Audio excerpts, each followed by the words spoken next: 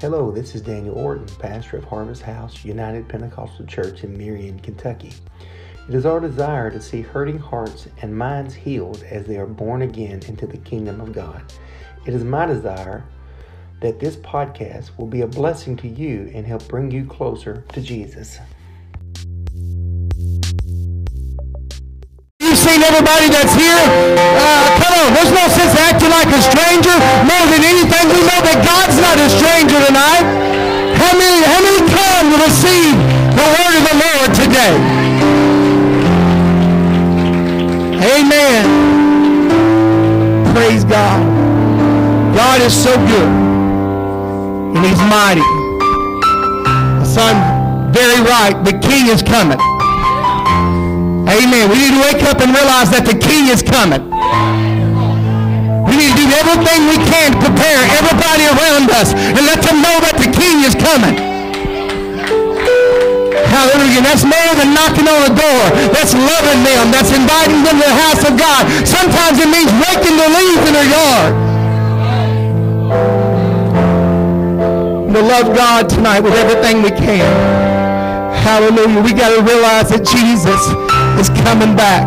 He's coming back. He's coming back. And we've got to be ready. Amen. We've got to be ready. I'm so glad that you're in the house of the Lord today. Thank you for coming and helping us celebrate 16 years of Apostolic Church. Praise the Lord. In Marion, Kentucky. We're thankful for it. Amen. And we're thankful that you came to be in church with us tonight. Amen. I said 4 churches. Actually, I think it's 5 churches represented here tonight. We're very thankful for all of them. Good to have my brother and his church here tonight. Got Brother Giffen and son from his church. Good to have Brother Dustin canceled their service to come be with us tonight. We ought to give them a good hand. Thank you. Amen. Good to have some from the Sturgis Church here tonight. Praise God. Thank the Lord for that. Baptized one there Sunday. Excited about what God's doing. Good to have Sister Jamie here representing Princeton. Praise God. I'm glad she's here. But I'm glad to have Harvest House here today. Amen. God is good. And He's great. Amen. Brother Neil is going to come. He's going to minister the word. What I want us to do. I want to talk to our Harvest House young people here today. We got several young people on the bus. Hey guys, back on the back row, look at me. Hey, you're not looking at me. I got Sister Shirley. Look at me. Thank you.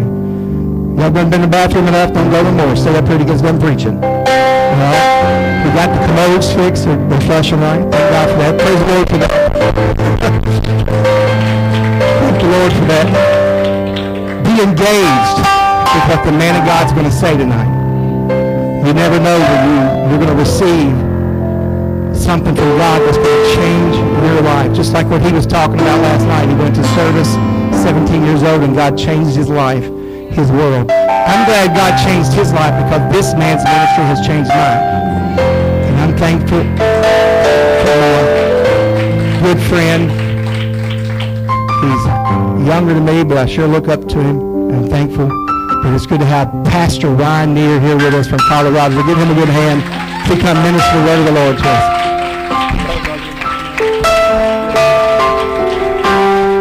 Well, praise the Lord, everybody. Well, why don't we clap for Jesus? Because He's the reason why we're here. Lord, we love you. Worship.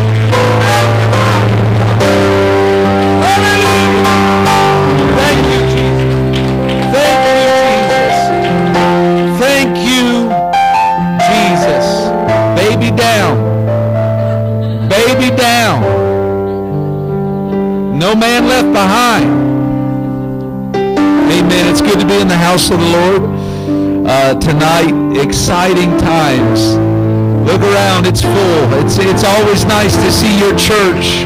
The pews are full. Amen. It's so good to be in the house of the Lord. I'm excited because I found something out last night that there are actually people in Marion. I've never actually been in the city, the metropolitan area of Marion, but it is real. It does exist. I know the Bible says you got to preach the gospel to every living preacher. So I thought we were here for the cows. I didn't know. The deer. But there are people, and I never realized that there was an actual town. I just thought this was it. And that takes a lot of faith, Pastor Horton. But there are people here, and we're having church in a field. I just think after 2020 shut down some of them churches, maybe we can go in town and take one of those churches. Maybe there's a church there. A building. Because there's already a church. Amen? Man. I don't know whose this is, but I'm going to wipe my snot with it. I don't know where that came from. Sorry, Bishop. Never mind. I got a handkerchief somewhere. We're going to have fun tonight. Amen? There is nothing more fun than serving God. If drinking, party, dropping acid, doing ecstasy, if all that was better, I'd still be doing it. But we're here. Amen. God has been so good to me. I don't know. Okay. But it's so good to see all the ministry that's here. Godly leadership is a blessing, so I'm glad that all of our pastors and ministry is here. I don't want to name everybody because Pastor already did that. But I do feel like I have a word, so I'm going to get into it. Isaiah. The book of Isaiah, chapter 54. While you're turning there, I'll say this. Like I said last night, if you're here, no matter where you come from, give God a chance. Just give God a chance to speak to you. And if you give God a chance, whatever room you give Him to work, that's exactly what He'll do. Okay? Isaiah chapter 54 and verse 2. You got it? Everybody looking at the screen? Open your Bibles, turn your Bibles on, all that. Enlarge the place of thy tent, and let them stretch forth the curtains of thy habitations. Now don't wait for me to preach and miss the word. He said, enlarge the place of thy tent, and let them stretch forth the curtains of thy habitations. Spare not, lengthen thy cords, and strengthen thy stakes. For thou shalt break forth on the right hand and on the left, and thy seed shall inherit the Gentiles, and make the desolate cities to be inhabited. If you're willing to stretch forth the curtains, lengthen the cord without sparing, then shall you break forth, and you will make the desolate cities to be inhabited. Tonight I just want to preach simply about creating capacity, making room, like Jacob already said, for the king that's coming. So would you do me a favor? Would you pray, not just a pretty prayer so you can sit down, but would you genuinely just plug in right now and help me pray?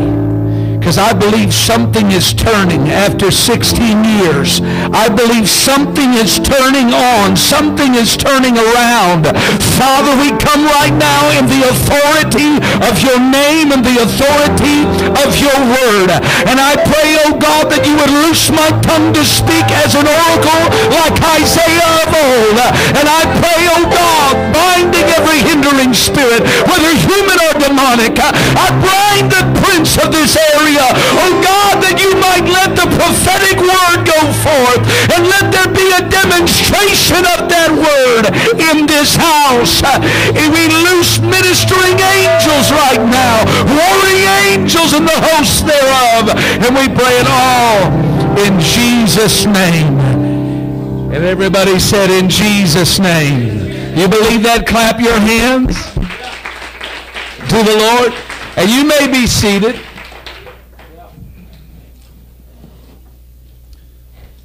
Leave me astounded. Did you sing that tonight? Leave me. Oh, you did? Okay, good. I knew I heard that from somewhere. I knew I wouldn't listen to it in Target. That was for sure. You don't know Target? Do you have Target somewhere? Evansville. Evansville. No, I'm just kidding. So good to have Sturgis crew here. I'm glad you're here. Goodness.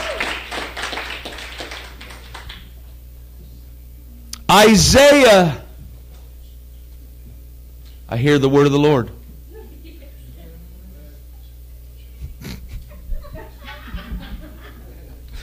Yes, Lord.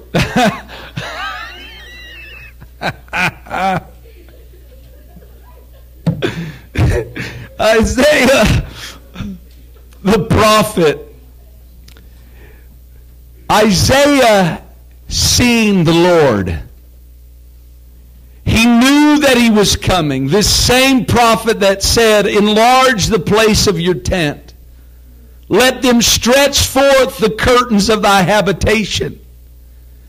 He was saying to the people of Israel, he was seeing in an open window of prophecy, in that open window into the Spirit, he was seeing a king that was coming. And he was saying to the people, you've got to enlarge the place of your tent. You've got to stretch forth your curtains of thy habitation. Don't spare because he's coming. You've got to lengthen thy cords. The tent of meeting must be enlarged, because it was that same prophet that was telling them to stretch their curtains. Was the same prophet that said in 7 and 14 of Isaiah, he's the same prophet looking through that open window of prophecy. He said, therefore the Lord himself shall give you a sign. Behold, a virgin shall conceive and bear a son, and shall call his name Emmanuel. He said, get ready. He said, make the tent accommodating for a virgin birth and a father coming in flesh, and we're going to call him Emmanuel. It's that same prophet looking through that open window into the Spirit that he saw Isaiah 9 and 6. For unto us a child is born, unto us a son is given, and the government shall be upon his shoulder, and his name shall be called Wonderful, Counselor, the Mighty God, the Everlasting Father, the Prince of Peace.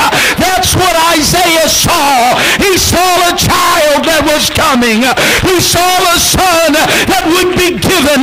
He saw a wonderful Counselor, Mighty God, Everlasting Father, and the Prince of Peace. But obviously there was a concern that they weren't ready for the son that was going to be given and the child that was going to be born. So he said to them, enlarge the place of thy tent. You have to create capacity for what you are believing for before it gets here. Because we know that when that child came and that son was given, there was no room for him. Even though they had heard the same prophecies as everybody else, even though their prophets preached it and they told about it, they talked about it, they believed for it, but even when he got here, we're full. And thus, Mary and Joseph had to go to Bethlehem because Jerusalem was full. All the houses in Bethlehem, so little outside of Bethlehem, he was born. But Isaiah tried to warn. He said, you're going to have to stretch your curtains. You're going to have to create capacity. He said, don't spare. Lengthen thy cords. Strengthen thy stakes. For thou shalt break forth on the right hand and on the left, and thy seed shall inherit the Gentiles and make the desolate cities to be inhabited. If you read that in the NLT, the New Living Translation, it says, enlarge your house. Build an addition.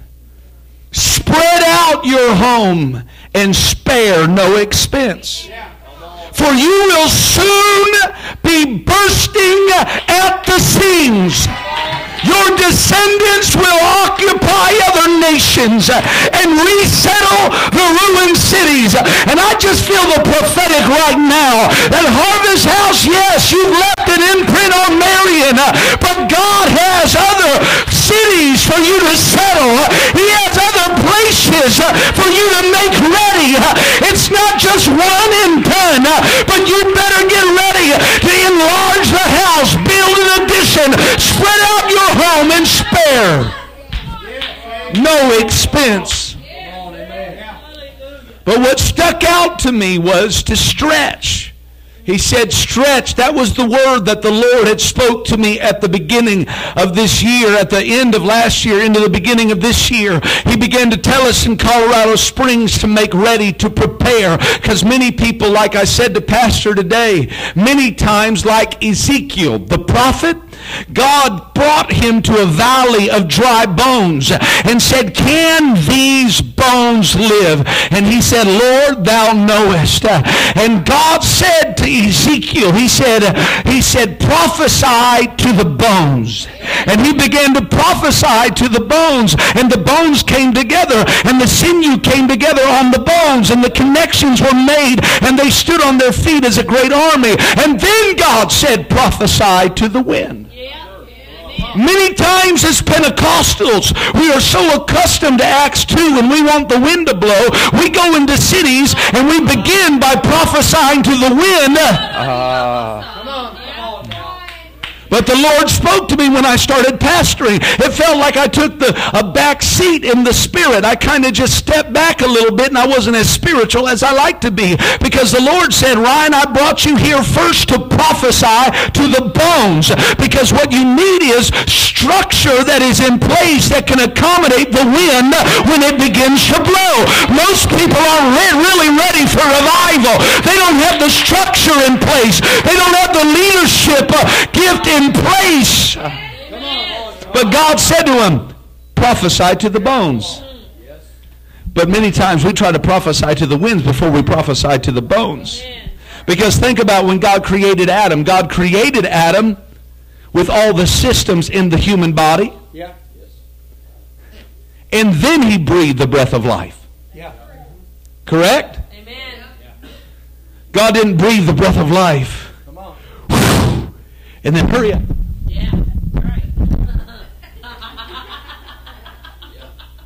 No, God's a good steward. Yeah. So he's not going to waste the wind on the people that are not prepared. Wow.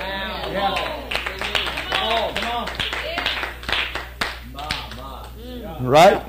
Now just ahead. Oh, now we got the head in place. But we need the body. Yeah. Right? Now, do you know what the Bible says when they're sick of the palsy and there's paralysis in the body? In the New Testament, there was a sickness, sick of the palsy, literally paralyzed people walking around because what was in the head wasn't getting to the body. There was a disconnect. Right? So what we need is... God. Because here's the thing, we need to have structure in place, apostolic structure. Because here's the thing, we are Pentecostals. We love Acts chapter 2. But did you ever wonder why Acts chapter 2 was Acts chapter 2 and not Acts chapter 1? Come on. Because we put an emphasis on the wind when it began to blow in the upper room. We put an emphasis on Acts chapter 2 and that wind blowing and hearts being convicted and that old message that we love so dear, repent and be baptized, every one of you, in the name of Jesus Christ for the remission of your sins, and you shall receive the gift of the Holy Ghost. And this promise is unto you and unto your children, all those that are afar off, even as many as the Lord. We love Acts chapter 2, but there's a reason why it's chapter 2 and not chapter 1. Yeah. Come on. Because chapter 1, they were reestablishing the structure because Judas was no longer there. He hung himself. And the structure for apostolic leadership was not in place. So they had to reestablish structure so that they could accommodate the wind when it came. So many times we get frustrated waiting on the wind.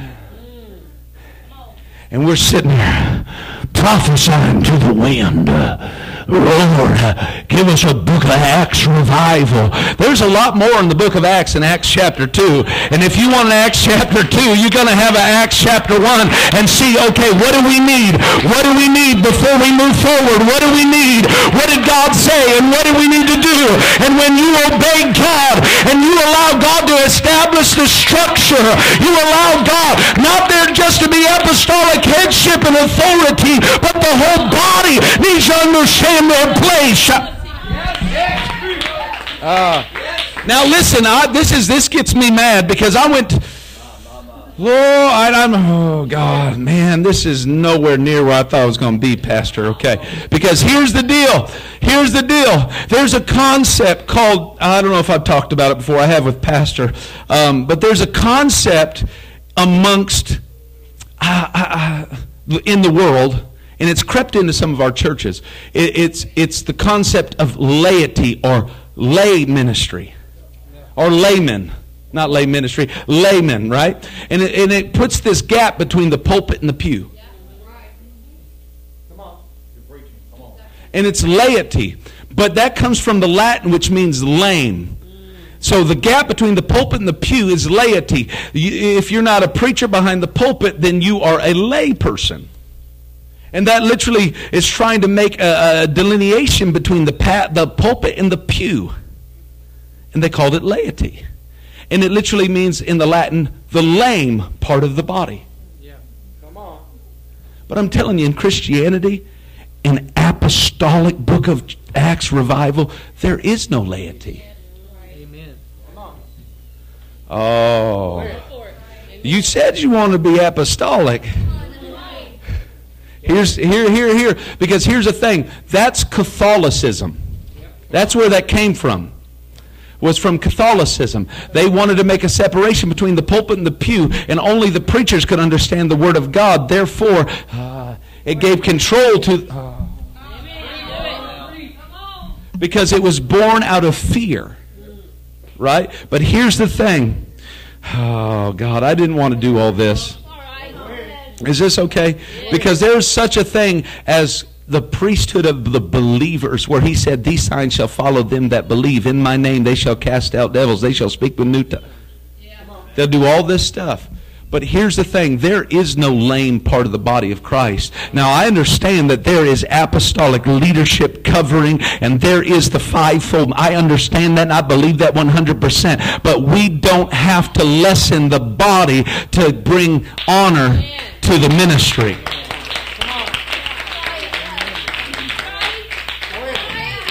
See, we want to be an apostolic church, but we've got to understand that we've got to start prophesying to the bones. And we start prophesying to the bones, then there will be a body. But when there is a body, then there will be an army. Then there will be a context for God to do what he said that he would. We need all hands on deck. We need every saint of God teaching Bible studies. We need every saint of God testifying and being a witness. We need every saint of God to be able to do what God is calling them to do. Now, listen. I hope I didn't mess things up too bad. But to stretch is literally this. To be stretched is to be brought to the extent of your comfort. And then go beyond it. He said you've got to stretch to create capacity. Capacity is literally the maximum amount that something can contain. It's fully occupying the available area in space. It's the amount that something can produce. It's the ability or power to do or experience or even understand something. If you are going to have capacity, he said, you've got to stretch. And that was the word that God gave me. He said, yes, you've got to prophesy to the bones, and then you've got to prophesy to the wind. But he said, what I want to do is going to be a stretch. And he said, stretching is going to the extent of what you are comfortable with. And then go beyond it to cross that line of comfort. See, when you are stretched, you are creating capacity for the supernatural. Just beyond your comfort is literally moving into miracle territory. See, we want apostolic miracles. We just don't want to move into apostolic territory. See, the first time that the word apostolic, or the Greek word that we translate into apostolic, is apostolos, which is from the scripture where Jesus said he sent them forth as sheep among wolves. Right? That was the original context for the word that we define as apostolic. He said he sent them forth, sheep among wolves. That's apostolic context. But we want apostolic power outside of apostolic context. Because the power of God manifests sheep among wolves, not sheep among sheep. We want apostolic ministry. We want I'll bump up against it. I ain't scared. We want apostolic ministry, apostolic demonstration, apostolic power. We want it sheep among sheep. We want to pray for each other. We want to practice on one another. But I'm telling you, if you're going to be really apostolic and have a movement, it's going to be sheep among wolves. It's going to be in your school. It's going to be on your job. It's going to be at Adam's breezy place. I'm here to tell you, we want real apostolic ministry, but we want it outside of its context. Yeah, that's good. Come on. Right? Yeah. Oh, God. Man, why do I always got to be that guy? I want to preach a nice message. I want to preach in such a way where I could just, you're doing good, keep going. No, I'm saying to you, yeah, you're doing good, keep going. But watch this. I found a companion verse for Isaiah 54 where he's telling them, prepare, make room, get ready. You've got to stretch. You've got to go beyond your comfort. You've got to go beyond what you're familiar with if you're going to see what you have never saw before. It is Jeremiah 10 and 19. Jeremiah is down the lineage, or not the lineage, but he's down the line from the prophet Isaiah. In Jeremiah 10 and 19, he says this, woe is me for my hurt. My wound is grievous. But I said, truly this is a grief, and I must bear it. Verse 20, he says, my tabernacle is spoiled. All my cords are broken. My children are gone forth of me, and they are not. And there is none to stretch forth my tent anymore and to set up my curtains. See, it is the children of Israel that they had been through much grieving. They had been wounded and they had gone through so much. But the children of Israel were now using their hurts and their wounds and even their grief as an excuse not to grow. Yeah, come on.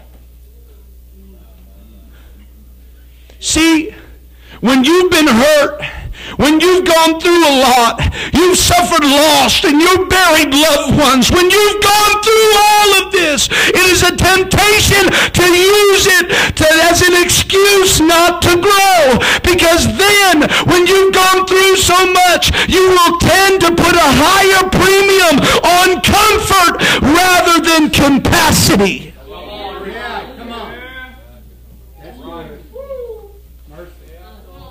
Haven't we been through enough?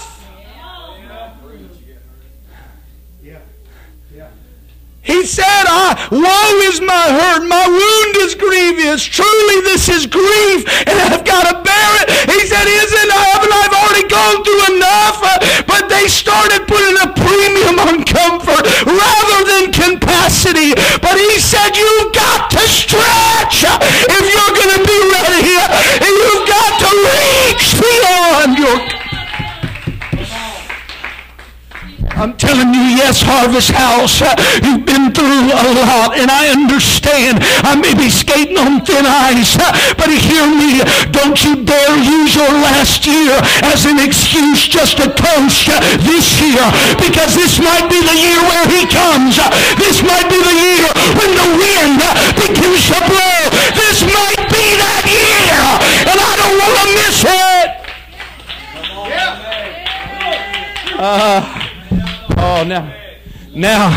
Now, because that's what we do as people. We put premium on comfort. We put a premium on comfort because we've already given. We've already sacrificed. We've already prayed. We've already fasted. We've already wept. But he's saying stretch, because stretch is not just coming to the edge of your comfort and then going beyond it. Stretch is also a physiological response to the body awakening. And God will use situations to stretch your faith because he is wanting to awaken the body. How many have ever read Matthew 25? Matthew 25, it's about the 10 virgins that represented the bridal party. And there was a groom that was coming to receive the bride. The door was open. The midnight cry was given. But you have the 5 foolish virgins and then the 5, right? But notice, we do want to be the 5 wise that are ready when he comes. But if you read that very closely, both the 5 foolish and the 5 wise, the Bible says that they both were sleeping. You may be prepared, but you're still asleep. But it's that stretch that is the physiological response to your brain that it's time to wake up. It's time to come alive. But here's the thing. Go to the next verse. I want to show you, how many know the story of 2 Kings chapter 4? Man, I'm all over the place. It's 2 Kings chapter 4 about that great woman that recognized Elijah was a prophet. No, that's not it. I'll get it. And it fell on a day that Elisha passed to Shunem, where was a great woman. If the Bible says you great, you great. And especially in those day and age, for a woman that was considered less than, to be called great means she was something. But there was a great woman, and she constrained him the prophet Elisha to eat bread. And so it was that as oft as he passed by, he turned in hither to eat. And she said unto her husband, of course, she checks with her head, and she says, Behold, now I perceive that there is a holy man of God which passeth by us continually. Let us make not just a chamber. It gives that detail. A little chamber. I pray thee on the wall, and let us set for him there a bed, a table, a stool, and a candlestick. And it shall be when he cometh to us that he shall turn in hither. And it fell on a day that he came in thither. And he turned into the chamber and lay there. Now listen, as powerful as that may be, it bothers me, that scripture. Because it said that there was a great woman. She had a house. Some say that she was a governess over the area. But a great woman made a little chamber. That bothers me. Because she was great, but she gave little. So it was no sweat off her back. It was no stretch for her. Because that's the thing. Listen, she saw Elisha means the God of salvation. So watch. She sees the God of salvation passing by. And she says, wait a minute. I want him to be in my house. So she's got this, I see her got a big old house. Big old house, many rooms. And she says, I'm going to give him a little chamber. And she, although she recognized the God of salvation and she wanted the God of salvation in her house, she only gave him a little chamber in comparison to the greatness of what she possessed. Let me say this, that she gave little when she could have given much, but she wanted to give God enough room to be present, but not enough room to take over. She compartmentalized her faith enough so she can say she's got God in her life, but not enough. She gave him enough room, a stool, a table, a bed, just enough room for him to be present, but not enough room for the full demonstration of his power. Hey! And I don't want to be guilty of being a great people like we are, but only giving him little. Because that's what we do. Whether we realize it or not, a lot of times we do. I do it. I'll just preach to myself. Ryan!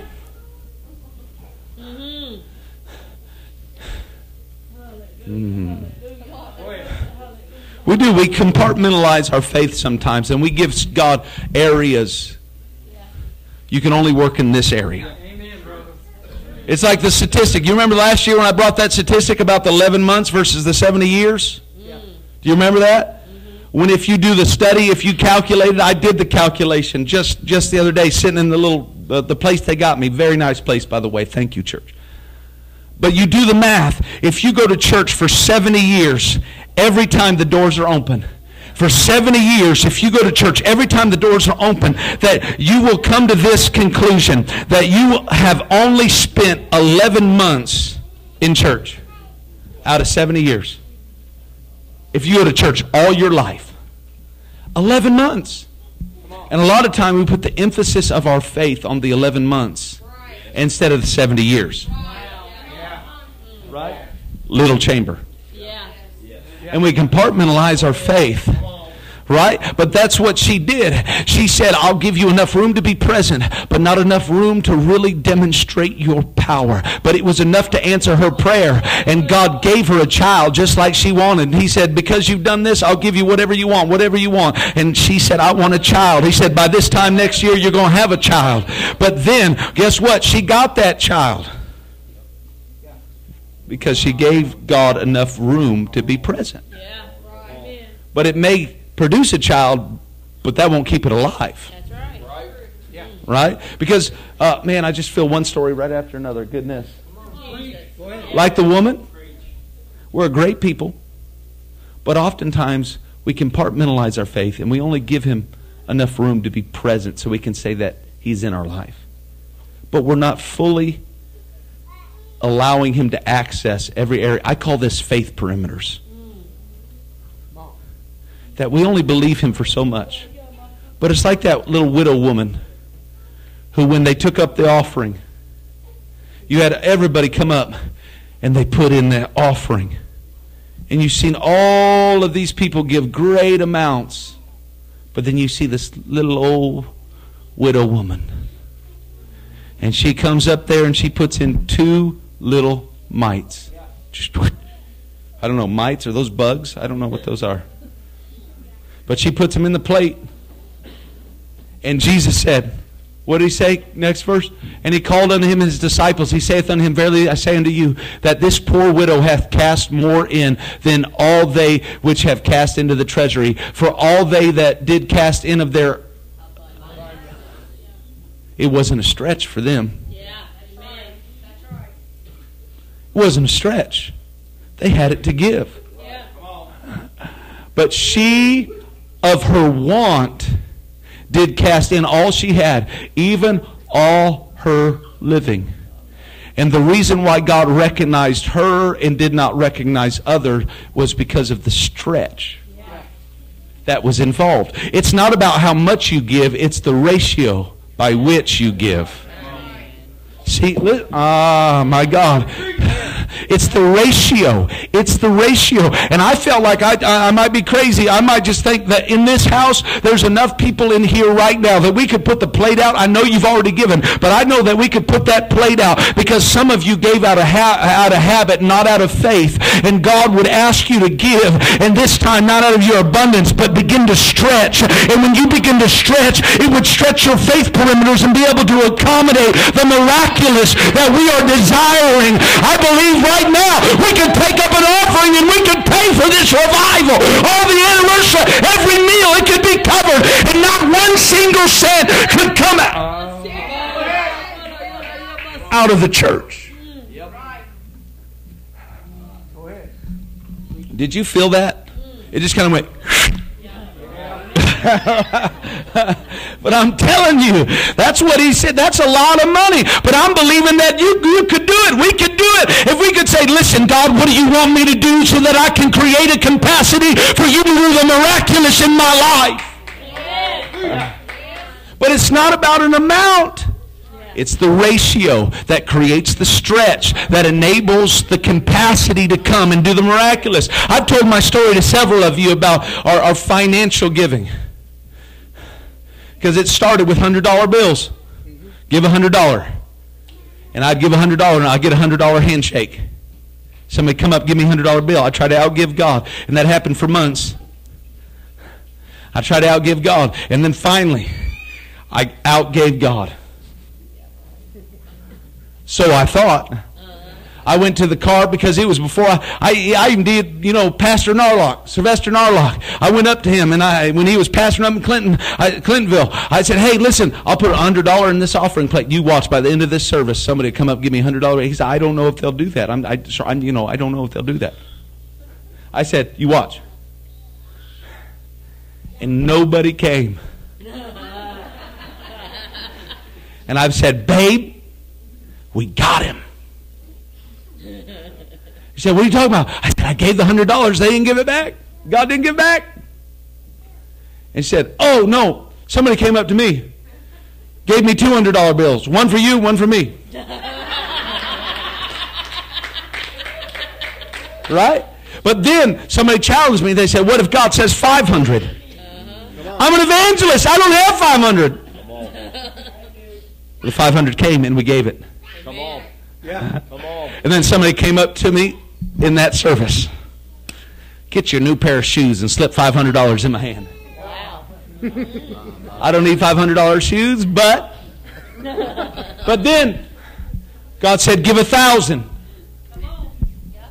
You think I'm preaching about money? You thought I was preaching about money? No. He said, give 1,000. I'll make it 10,000.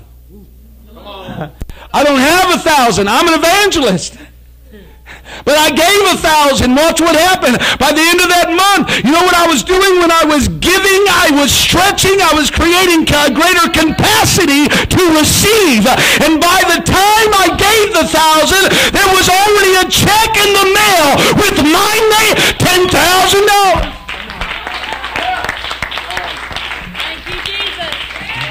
And you keep giving $1, you keep giving $2, you keep giving 10. But I'm telling you that God is trying to stretch the apostolic church so that we can build the kingdom, so that we can go into the next city, and the next city, and the next city, and the next. Listen, and then he said, give your car away. I said, no, it's paid off. It was Honda Civic, 03, beautiful car, only a couple years old. He says, give it. And so guess what we did? We prayed about it. And we ended up giving it away. Went to the next revival about 2 weeks later. And somebody stood up in that congregation. Pastor, excuse me. I feel like we need to give Brother Neer something. Brother Neer, what is it that you need? I said, if God's already told you I have a need, ask him the rest. He'll tell you. He said, we have a car we'd like to give you. I said, don't need a car. They said, all right. And they made one phone call, and they gave me and my wife a check for the exact amount of what the Kelley Blue Book price was for our car. Oh, you thought I was preaching about money? No, I was preaching about faith, because God will use your finance to expand your faith, because faith is the currency of heaven, and your finances is the earthly parallel to faith. So he'll use your finances. But if you just keep giving ones and twos and just paying your tithes, hear me, you're not going to see apostolic revival. But if you want to see God do the miraculous, you got to say, guess what? I'm going to sell my four-wheeler. I'm going to... No, I'm not going to go there. But here's the thing. Here's the thing. At the end of this service, God could even be laying something on your heart. I know you already gave, but you gave out of abundance of what you knew was comfortable. But if you just let that little, I know I'm preaching to people, saints, I'm sorry, pay your tithes first, all that, and all the, how it's supposed to be done, but then obey God. Amen. Because here's the thing. God is trying to stretch us. But we've got into this vein of being comfortable and complacent because we know what it feels like in our past to sacrifice and how painful it is and what sacrifice is actually like. But here's the thing. Here's the thing. You ready?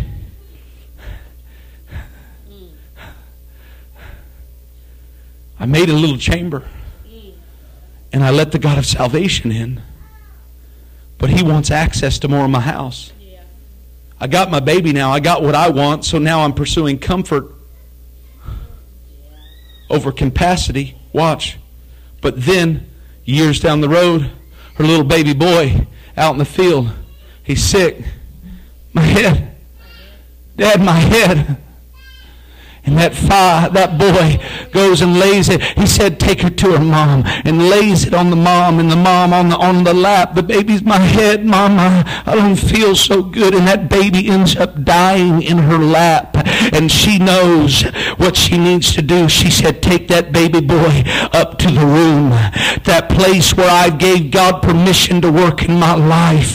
Take him up to that room, because that's the only place that I've given God permission to work in my world. So she takes him to the man of God, his room, and then says, go find Elisha, and goes and gets Elisha, watch, and brings Elisha, and Elisha gets in the room. God's not going to force his way into the rest of your life when you've given him only this much. But he will use situations to stretch you. Because watch what happens. While that little dead boy lays there on the prophet's bed, the Bible said that he went in. When verse 32, when Elisha was coming to the house, behold, the child was dead and laid upon his bed. He went in therefore and shut the door upon them twain. And he prayed unto the Lord, and he went up. He lay upon the child. He put his mouth upon his mouth, his eyes upon his eyes, and his hands upon his hands. And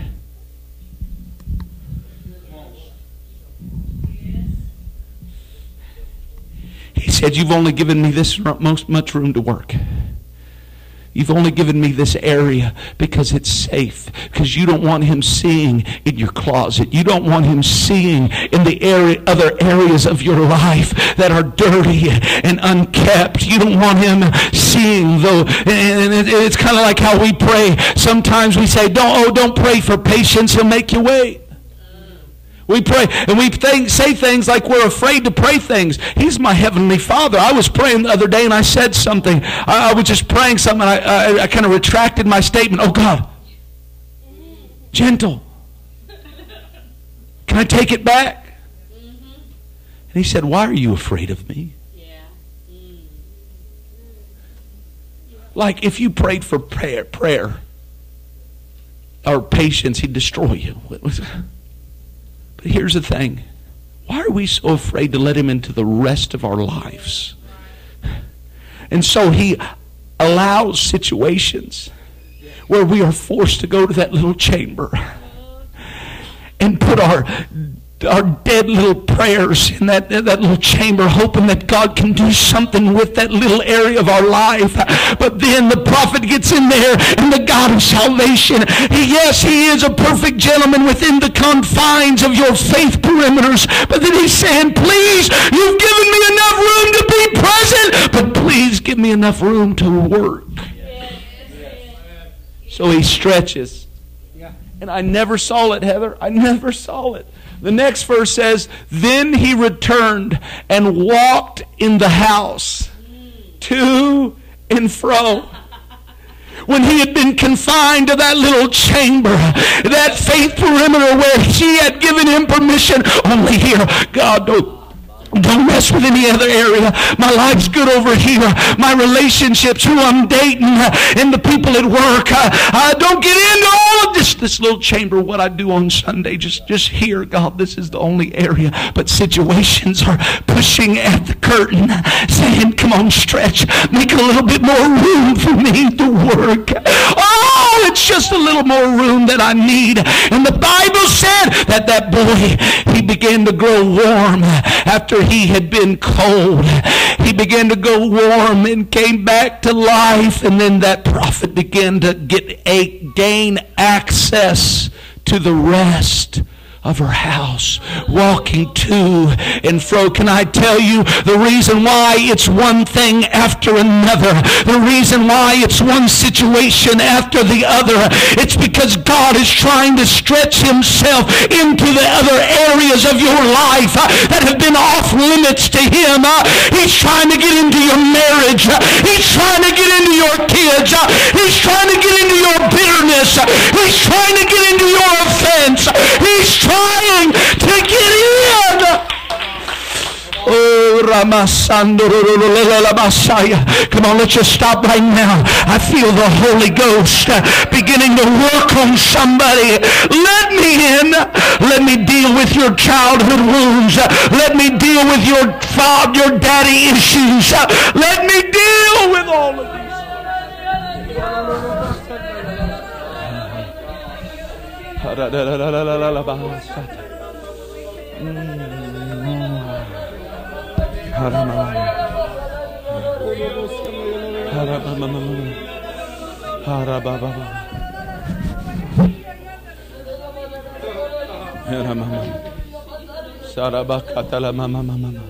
Now, hold on. I'll let you have this in a second. I know we're going a little bit long. But hear me. as well as I preach it, it's a lot easier to preach it than it is to live it. Because you know what I do now? I'm a pastor. And I got to do things I'm not comfortable with doing. One of the things that I love most about pastoring is hospital visits. That was sarcasm. I love hospital visits. Sarcasm. But here's the thing, Bethany. Yes, sir. But here's the thing, listen. I don't like hospitals. Because all hospitals, I know about hospitals, there's death, there's pain, because and every time I preach, it's like I bring it up, my dad died at 13 and I watched him die. I didn't want to watch anybody else die. So I let God work in every area of my life except hospitals. We've seen miracles on the job. We've seen miracles in the streets. Seen miracles everywhere else, but the hospital, off limits to me. Because that was a place that I just didn't want to go with God. Okay? And now I'm a pastor, and it's my obligation to go. But there was something that broke loose when I was working back in the day, and I didn't go to hospitals. I would have anxiety about it, and I just didn't want to go. I said, no, God, every excuse. But then my brother-in-law, he called me. Or we worked together, actually, so he came up to me. And he said, I need a ride home. Bethany, you want to get ready to play, too, because this might happen pretty fast. But he came up to me, and he said, Ryan, I need you to give me a ride home. My car's in the shop. I got him in the car. We're going down the road. And then he dropped the bomb. He said, oh, yeah, you got to take me to the hospital. My mom's in the hospital. She's been there for 7 days. Her blood sugar is out of whack, and she's she's going blind. She's borderline in a diabetic coma. We cannot get her blood down, or her sugars right. I said, oh, man. Oh, gosh. So he tricked me into going to the hospital. And then we got there. And I'm wrestling with it the whole time. I don't know what to say, because sometimes as a preacher, you feel like your words are so shallow compared to the depth of what somebody's going through. So I was like, what do I say?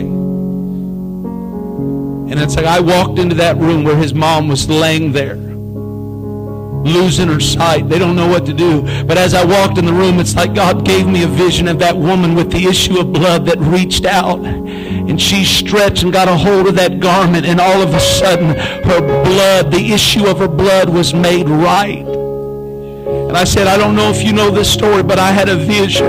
And I told her what I saw. And she said, I had a dream last night, and that's exactly what God showed me.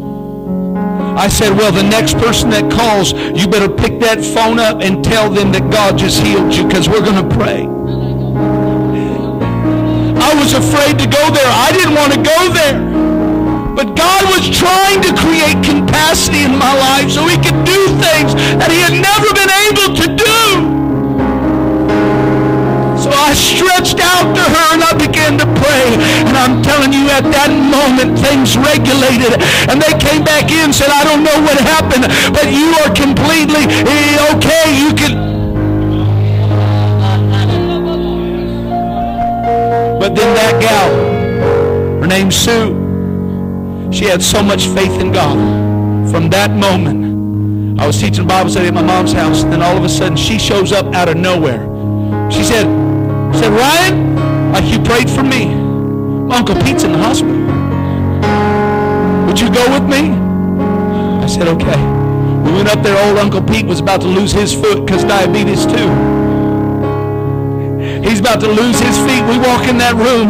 I said, hey, Uncle Pete. And I start going towards him. And as I start going towards him, all of a sudden the Holy Ghost is in that room. Uncle Pete starts to cry. And Uncle Pete throws his hands up in the air. And as I'm reaching for him, I just began to stretch. And as I did, Uncle Pete got the Holy Ghost speaking in other tongues.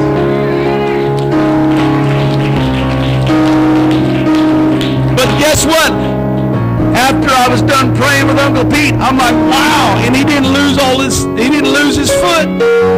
I look back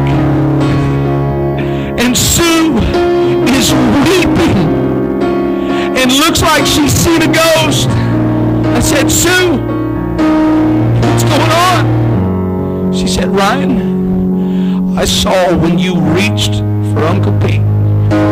As you were reaching your hand over to him, she said, I don't know. I've never seen this. You're going to think I'm crazy. But I seen an angel of God come into that room and stood next to Uncle Pete as you prayed. I've never seen anything in my life. She said, but I feel so much Holy Ghost right now. I said, do you want to feel it more? She said, yes. I said, then just lift your hands. And God filled her with the baptism of the Holy Ghost. Come on, let's all stand. Somebody clap your hands.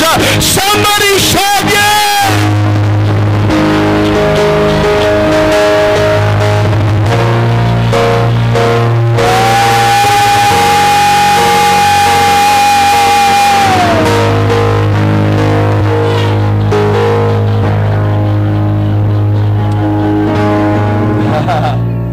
Ready to respond? Let me show you something. One more thing. Come here, Pastor. I'm going to use you. One more final stretch that creates capacity. This might be familiar to you.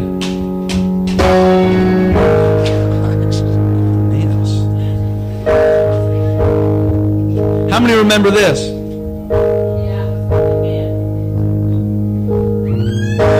Jesus was on the cross. I mean, that was a stretch. No, a stretch is coming to the end of what you're comfortable. It's not out of your abundance, right?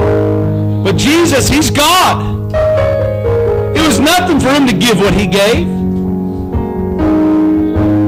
No.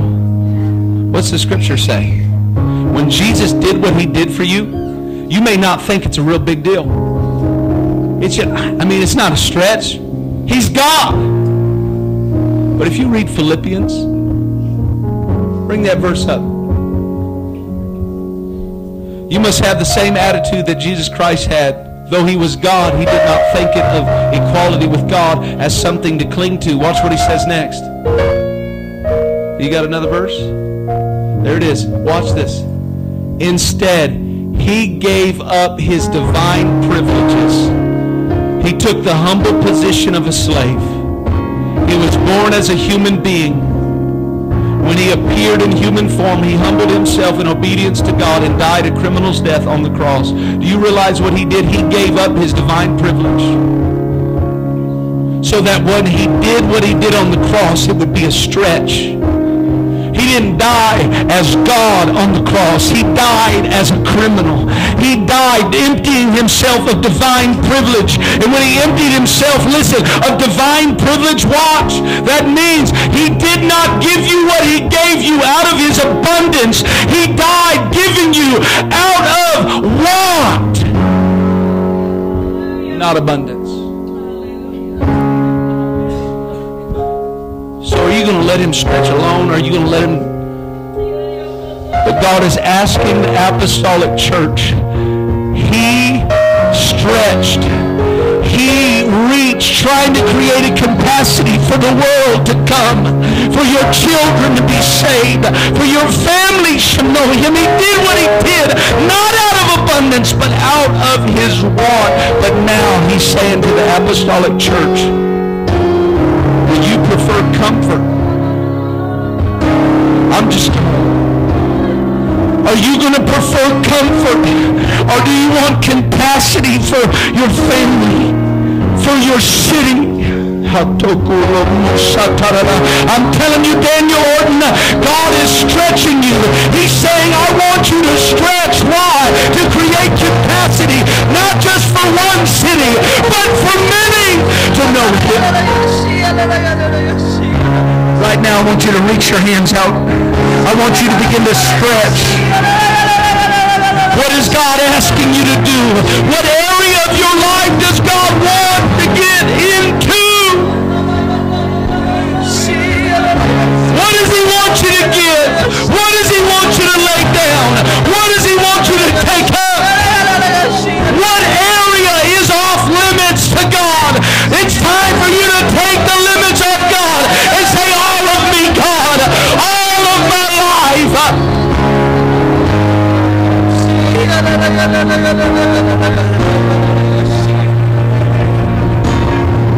Come on, let our preachers, let our pastors come right now and be the first partakers of that fruit right now. Come on, and I want you to stretch. Come on.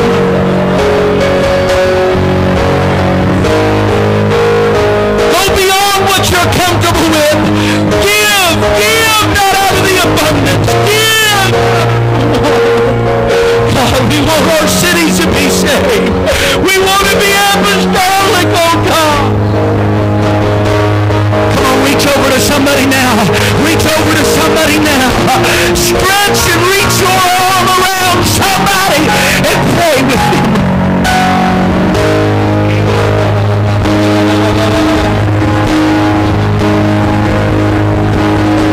Come on, let him into that area of your heart. Let him into that area of your heart you kept off limit. Come on, young lady. Come on, man. Come on, sir.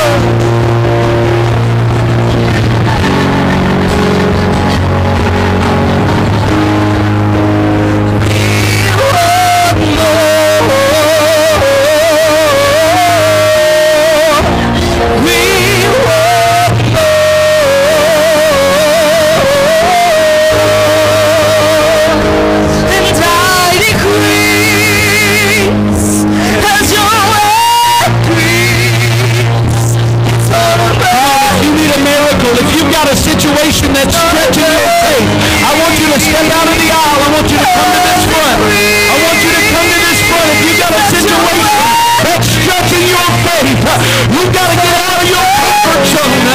You've got to get out of what you're familiar with and say, God, I need a increase as you increase.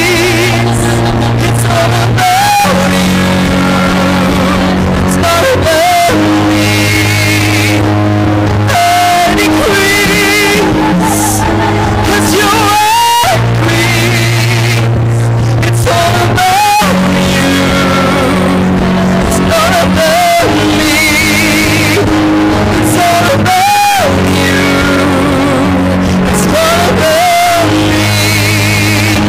It's all about you. It's all about me.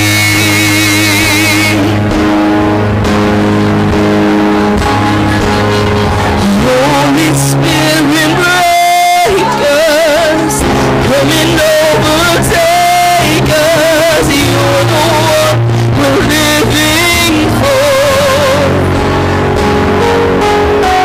Holy Spirit, lead us to your heart, oh Jesus. There is nothing we want more. Holy Spirit, break us, come and overtake us. You're the one we're living. Come on, there's miracles in this house. Holy Spirit, lead. Come on, step out of what you're comfortable with.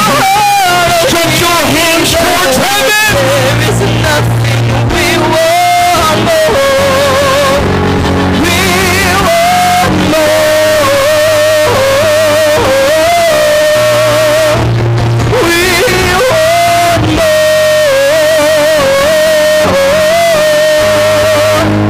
We want more. Come on, don't be afraid to trust God. Trust Him. Trust Him.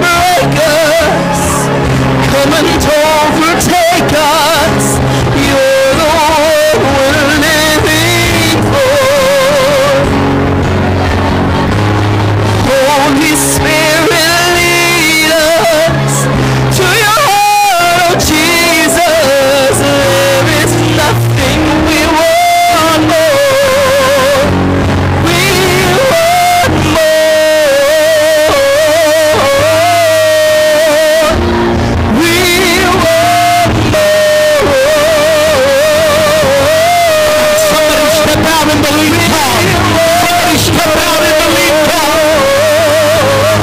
Things are happening in people's lives right now.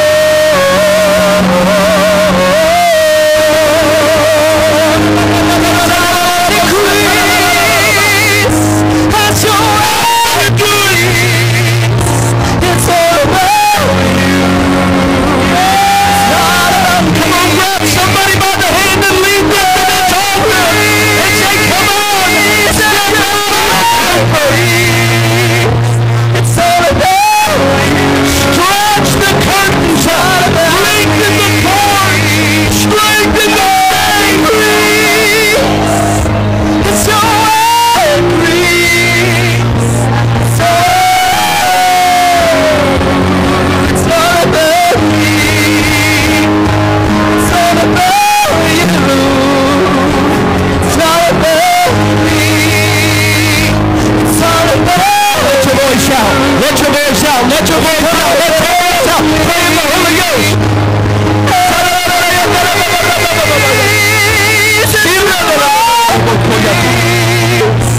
It's all about you. It's not about me. I decrease as you increase. It's all about you. It's not about me. It's not about you. It's not about me. Holy Spirit, break us, come and overtake us. You're the one we're living for.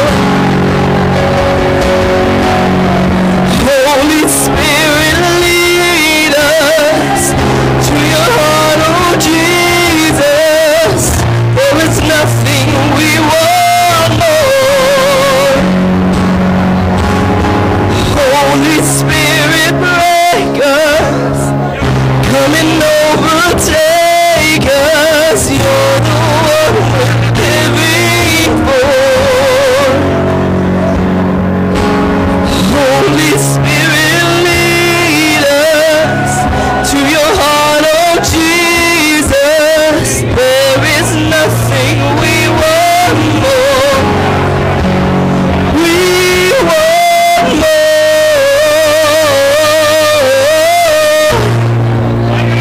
We want more.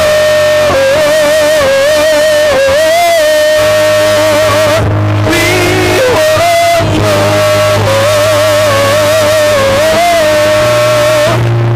We want more.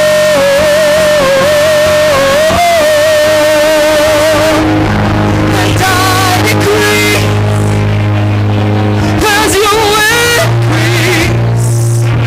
It's all about you. It's not about me. It's all about you. Not about me. All about you. All about me. All about you. All about me. Holy Spirit, break us.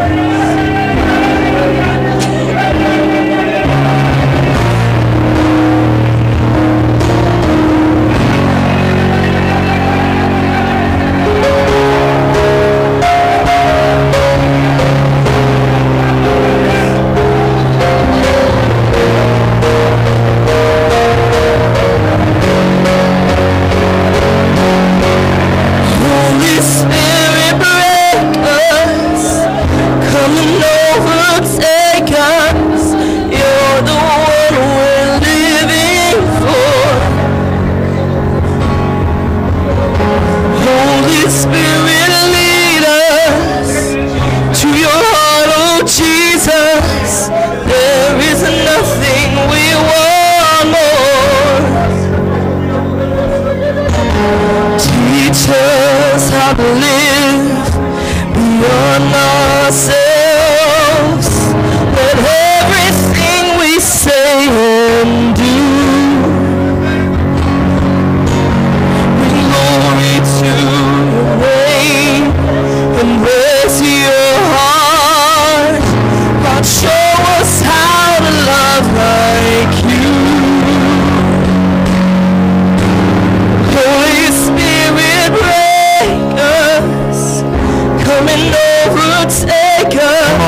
now, I just want you to lift your hands and surrender to what God is doing in your situation, because I know there are a lot of situations in this house right now that God is using to stretch you.